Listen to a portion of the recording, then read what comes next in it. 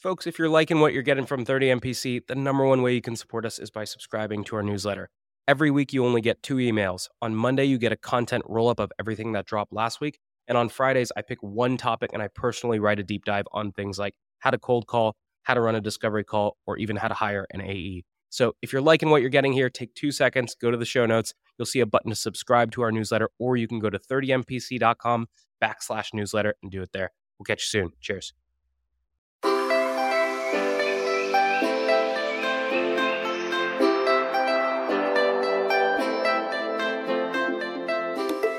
Good morning, everybody, and welcome to this episode of 30 Minutes to President's Club. My name is Armand Farrokh. I'm here with my co-host, Nick Cegelski, and today we have the one and only, the SDR leader over at Reprise. His name is Tonito De Leon. Nick, why should people listen? Well, if you want to learn how to use self-deprecation and throw your magic wand in the trash, this one might be one you want to listen to.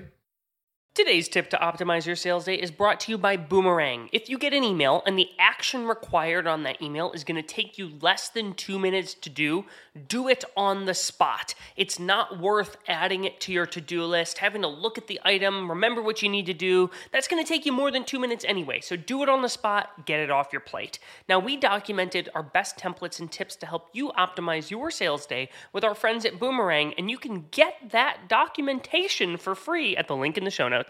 Today's deal acceleration cheat code is brought to you by Pipedrive, which is a CRM built by sellers for sellers. The best way to drive your pipeline forward is to every single day pull up a list of all of your open opportunities and look at each opportunity by stage and think, what can I do today that will increase my likelihood of winning this deal? That's how you keep your ops moving forward in between meetings that you have on the calendar. Now, we documented 5 cheat codes that can help you cut your sales cycle in half with Pipedrive. There's a link in the show notes to steal them. This actionable competitive tactic from Clue is the trap question. Steer discovery toward the winning zone. If we're competing with a podcast that has no newsletter or webinar series, we might ask a trap question like, how do you figure out if those podcast listeners are making their way to your mailing list? And when you're in a head-to-head, there's no better way to prepare for your next competitive battle than with our trap questions and battle card templates from our friends at Clue. The link's in the show notes. Gong's going to help you run the 5-minute drill at the end of all of your calls today.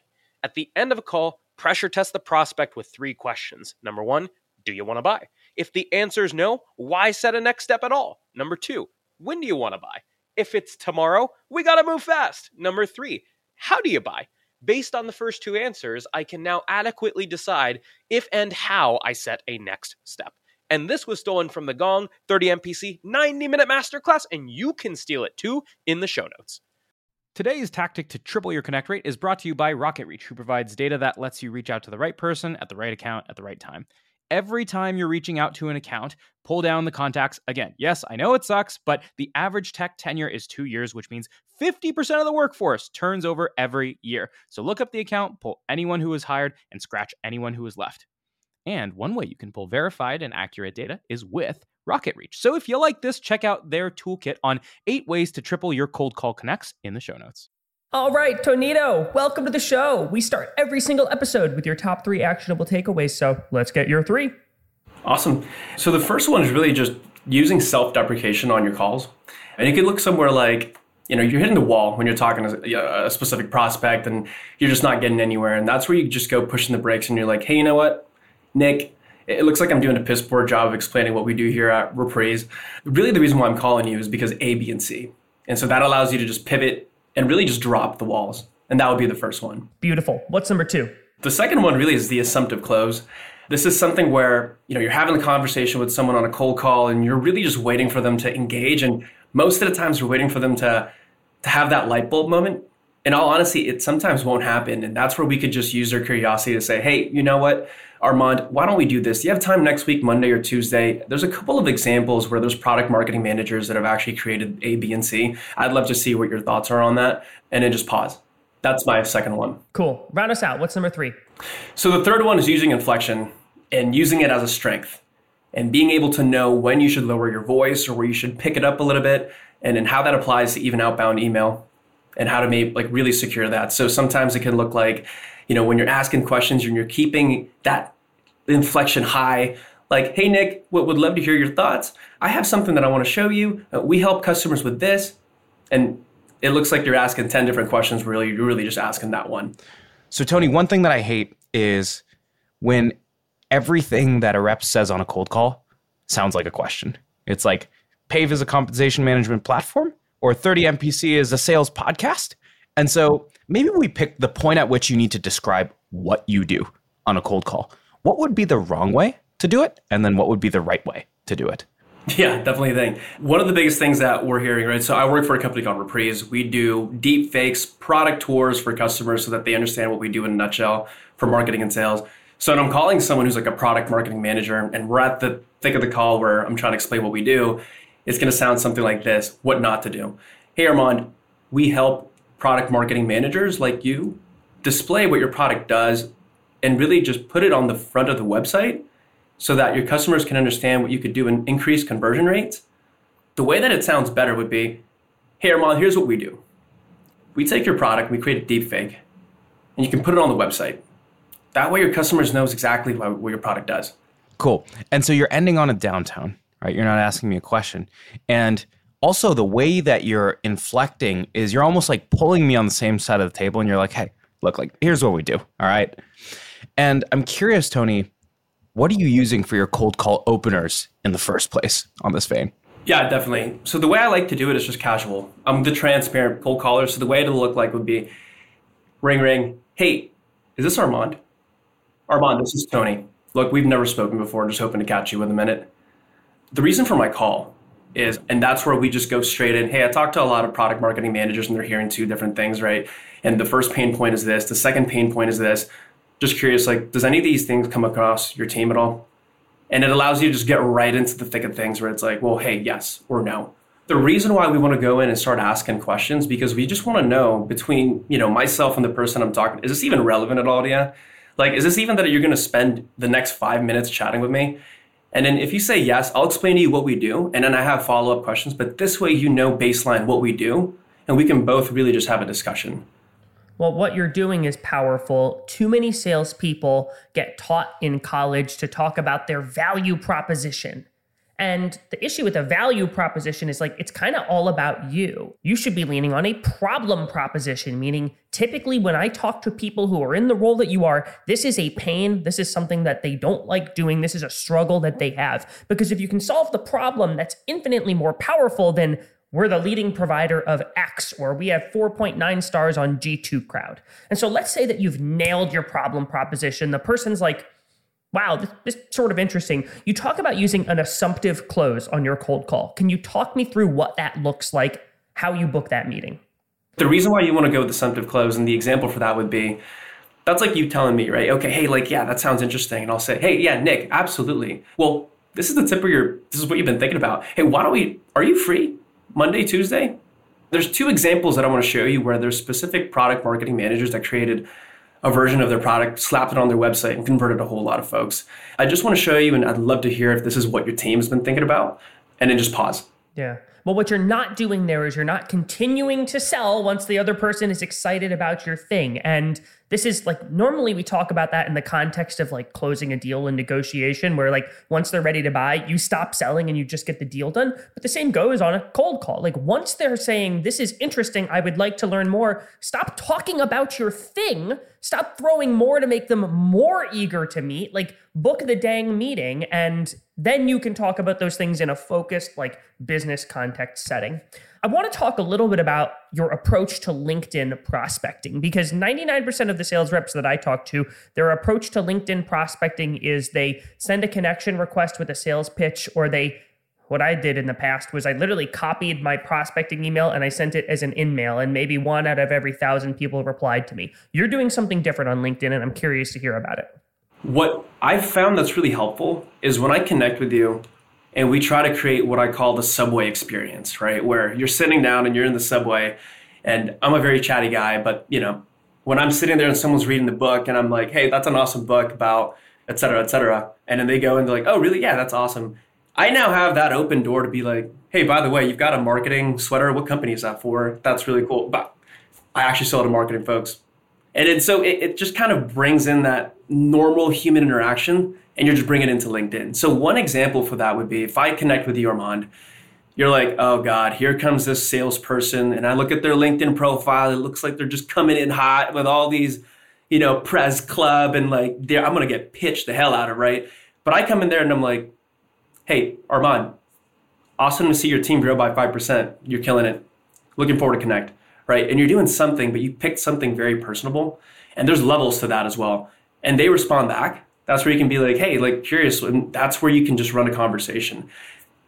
The place that you can go to find that is when you go to Nick. If I go to your LinkedIn page today and I go to see activity, there's two different places that I can go. On the right side, I can see all the posts that you've done, which is awesome. And then on the left side, I can see all the things that you've been interacting, the things that you've been liking, the things that you're commenting on.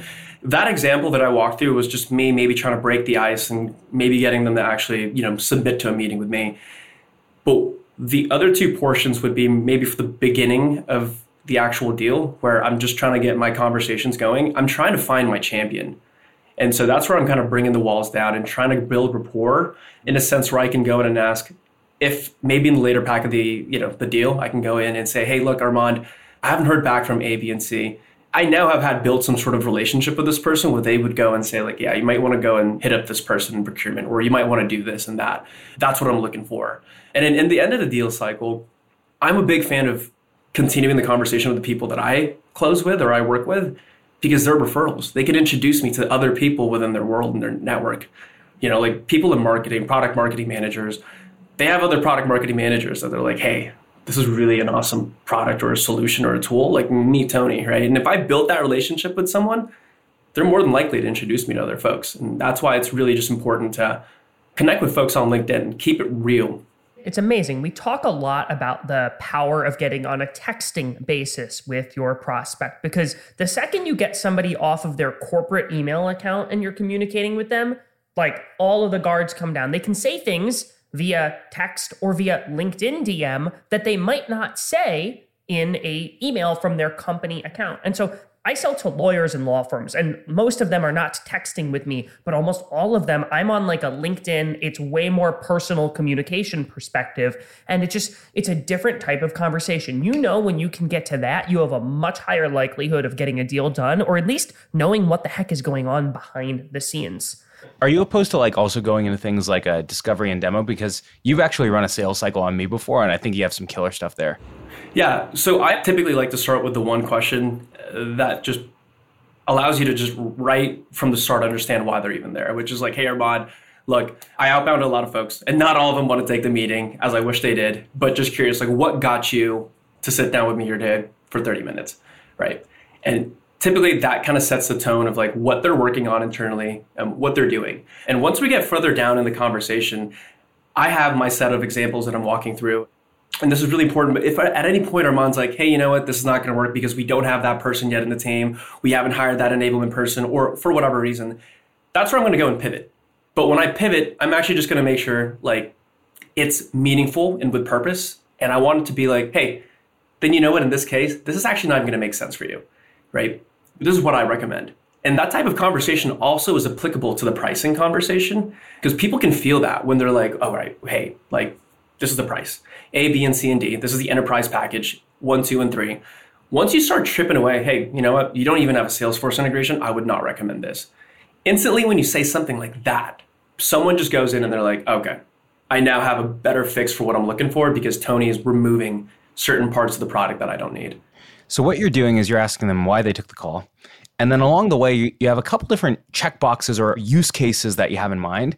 And you're essentially crossing certain ones off, almost to be like, hey, you don't need that, you don't need that. And that will build a sense of trust throughout the process. Now, I'm curious, let's say you land on a use case that you do like. For example, we would like to have an interactive tour demo on our website, but it takes way too much engineering work to actually get that stuff done. What discovery questions do you ask me from there to get past that surface level technical pain? The way I picture it would be like, once you bring me the fact that you would want some sort of product tour, that's where I go in and I think, we're at a table and I'm saying, all right, Armand, let's whiteboard real quick. If you could, for example, have the technical skills to do all that, barring nothing, how would that look like? How would it look like if you could take the features that you know sell well, and what would you do? What would you create? And so now you could start telling me, oh man, it would be so amazing if I can do this, A, B, and C, and D. That's where I go in and say, all right, well, these are the things that we can't do. These are the things that we can do. And these are the things that we would like to be able to work on with you. So why don't we do this? Let's take another call. I know we're just right above the 30-minute mark. And let's kind of go in and really dive deep into those different things. I want to say maybe you can pull up your website and kind of walk me through those features on our next call. And I'm now selling that next meeting.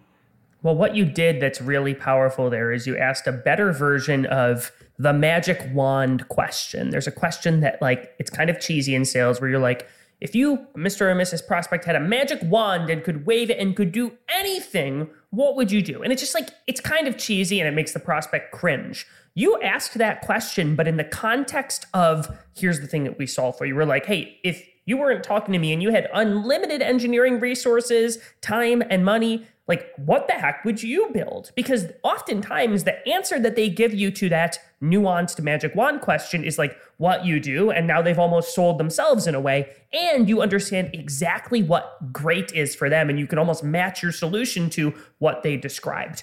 But I want to ask you about a pitfall to that, which is what if you ask that question and they describe something that is absolutely not what you can help with? It's so far in left field. You're like, oh, geez, we can't solve that at all. I value transparency, and that's where I go in really deep and I say, hey, Nick, this makes complete sense. This is where we're able to work out of in the confines. So I try to big back the big picture, right? It's got it. So this is what your creativity brought you. And I bring back, so this is what you're doing today, which is right now you're using PowerPoints. You're doing hour-long PowerPoints, and customers are seeing pictures, not videos. They're literally seeing just static images, right? And I'll go, okay, here's what we can do. And I'll walk them through what we can do. And it might not get close to their creativity because their creativity is going to be amazing, but ours is going to be a better version of what they're currently doing today. And so once you've got this vision where it's hey, you've got this problem, you can't set up your Tor portal, what have you, it's a bunch of PowerPoint slides or something. Here's what it could look like, and they've agreed to that. Where do you typically take it from there? Then I want to secure the next meeting. So for the next meeting, I start talking about, here's what we're going to do on the next call. And whether or not you're bringing an SE on the call or you're wanting to go ahead and pull up specific examples that tie into that one use case, that's where I'll go, look, I have 3 different customers that created something very similar. And I'd like you to show me what that would look like and how close this would look like to what we would build with you. And if I'm bringing an SE, that's where I would go in and sell. Okay, I'm bringing Nick. Nick's going to walk us through how this would look like and really what the analysis that we can do here with you. On that call, these are the things that I'd like you to bring with, which is just an example of what your product does. And if you can send over a couple of examples just so we can do some homework and grunt work so that we can understand. Really, I'm trying to make it as sticky as possible where they go into that call and they know it's not just the next step in this person's sales process. It's literally Tony investing into that next call, where if I don't show up, they lose money, they lose hours. What you're doing is you're literally whiteboarding out this journey with them, understanding what their dream state looks like, so to speak. And then on the next call, you're taking case studies of customers who have a similar desired outcome of what they would want their experience to look like. And you're basically using that as your demo. You're not using some generic demo. You're not spending all this time building a POC for them. You are using basically high fidelity versions of what actual customers have done in their Tor portals as your social proof. Is that correct? Yes, that's correct.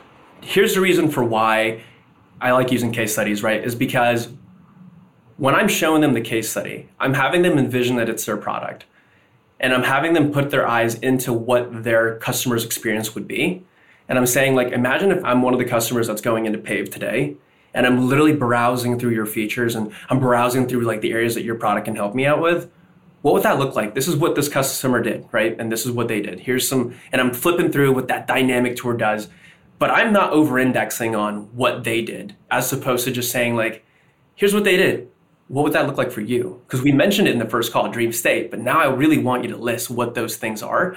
And these are the things that I'm going to use as a way to be able to track what this particular champion really values, as I'm sure they're going to bring in some other person. That other person's going to go in there and say, this is what I want to see. But that's really what I want to capture, because now it's this is Armand's vision. And this is really what this product vision showed you, in a sense. What do you do when you Let's say you've had this awesome demo with Armand, right? You met with him, great discovery call. You showed him a demo of how 30 minutes to President's Club could be seen, like with Reprise. And then Nick comes into the sales cycle, and Nick has zero context whatsoever. And it's like another demo. And you've got Armand on the line who gets it, and Nick who doesn't get it. And Nick, like, is almost throwing the call off the rails. How do you take a call where, like, someone has no context and is sort of taking things in the wrong direction? I will literally just ask, hey, Nick, I know you're just being brought into this. I'm assuming that you and Armand had a conversation. I want to go through and walk you through an example. If you don't mind, Armand, is it all right if I just kind of walk through Nick and get him caught up to where we're at today? Some form of just paying attention to Nick and making sure that Nick knows that I value his time and just, what you want to see in the product. Oftentimes what we do is we just continue to steamroll past him. And it's like, that is the easiest way to lose the attention of someone at Power. The other day I was buying software and they had demoed to our sales ops teams 3 or 4 times. And so they jump in and they're like, awesome. The reason that you're on this call today is to run a deep dive technical demo. And so for an hour, they go into the depths of permissions and configurations.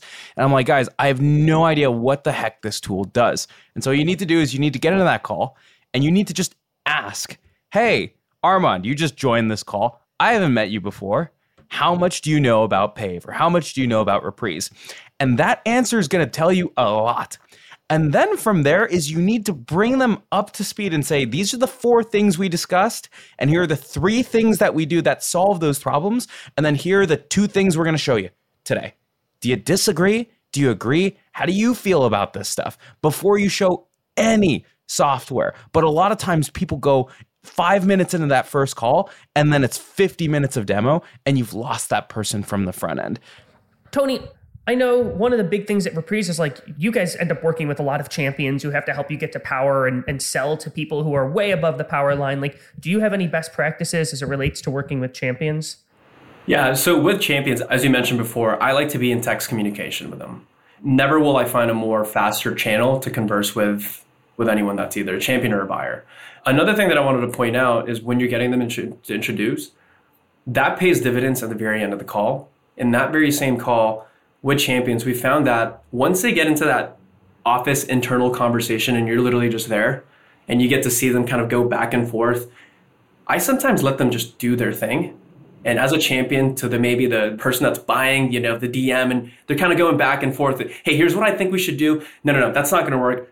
Keep that going. Like, that's the best scene for you to do because now you're in there in the room and they trust you enough to be a consultant and you can go in, yeah, hey, Armand, that's not going to work. Here's what we've seen it be working well, which is 1, 2, and 3. And then now the DM goes, yeah, that actually might work, right? Or vice versa. But in terms of champions, what you get them and when you get them to actually start being live and really just contributing to the call with their champion on there, that I think is the most useful part.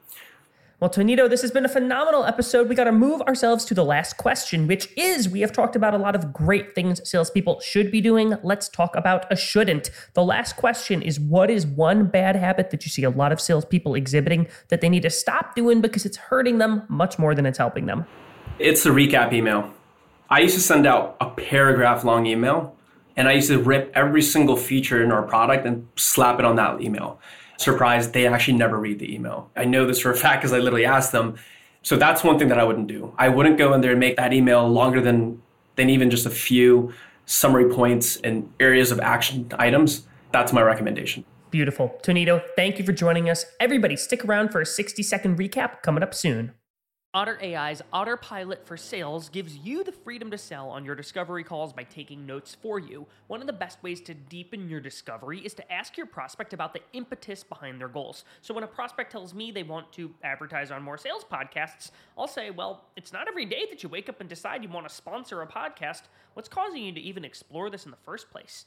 Now, we put together the ultimate discovery checklist with our friends at Otter AI, which you can get for free at the link in the show notes. Today's prospecting tip is brought to you by Super Cadence by Influ2, which helps cut through the noise of oversaturated prospecting channels. If you want to get your prospects' attention, you got to do stuff a robot would never do. One of my favorite plays is getting warm introductions to the accounts that I'm targeting via salespeople who work at that account. Salespeople help salespeople. Another approach could be using Super Cadence to run SDR ads to put a face to the name. Now, we worked with Influ2 to put together a special toolkit on ways to humanize your outreach, which you can get for free at the link in the show notes. Your ZoomInfo actionable insight tactic is called Jane's Moving Up. Why? Because that's the email subject line you'll use when you get a real-time notice that your prospect Jane just got promoted. From there, in the email, explain how ZoomInfo helps rising sales leaders win their first 90 days on the job by highlighting coaching opportunities or supporting a team-wide prospecting push. And you can try out this trigger-based email template for prospect promotion and 4 other scenarios inspired by ZoomInfo's go-to-market plays. Link in the show notes. Your top 4 takeaways from this episode with Tonito de Leon include, number 1, once you've identified some sort of use case or some sort of problem, now it's time to start whiteboarding this stuff out and say like, hey, what would you actually want this thing to look like? That brings me to number 2, which is bring it back at the end of that session to what they're doing today and how far off their current state is from their vision state. Number 3, when new members are brought onto the call, do not assume that they have been brought up to speed. You must bring them up to speed and don't just jump right into your demos, okay? And then lastly, number 4 is going all the way back to the cold call. Use self-deprecation. Whenever you screw something up, whenever someone's not happy, put it on yourself and people will put their guards down. Alrighty, Nick, how can people help us out here? You know what? Our show might not be very good, Armand. I feel like we might not have a great sales podcast. I'm trying to self-deprecate here. If you haven't rated us, there's a little thing on the podcast players where you can click a star. I like saying 5 stars because I like this show. You might not like it, though. If you wouldn't mind giving us a rating, it's not as much as a review, but at least gives me something to look at when I'm bored. Thanks for listening. We'll see you next week on 30 Minutes to President's Club.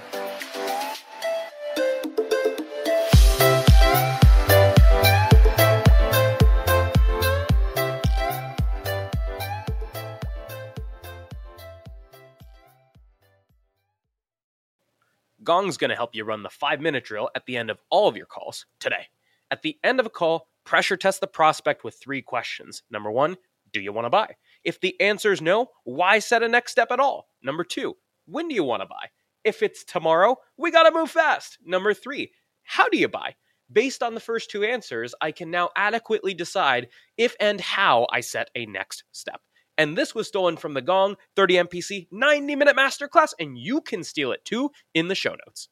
Today's prospecting tip is brought to you by Super Cadence by Influ2, which helps cut through the noise of oversaturated prospecting channels. If you want to get your prospects' attention, you got to do stuff a robot would never do. One of my favorite plays is getting warm introductions to the accounts that I'm targeting via salespeople who work at that account. Salespeople help salespeople. Another approach could be using Super Cadence to run SDR ads to put a face to the name. Now, we worked with Influ2 to put together a special toolkit on ways to humanize your outreach, which you can get for free at the link in the show notes.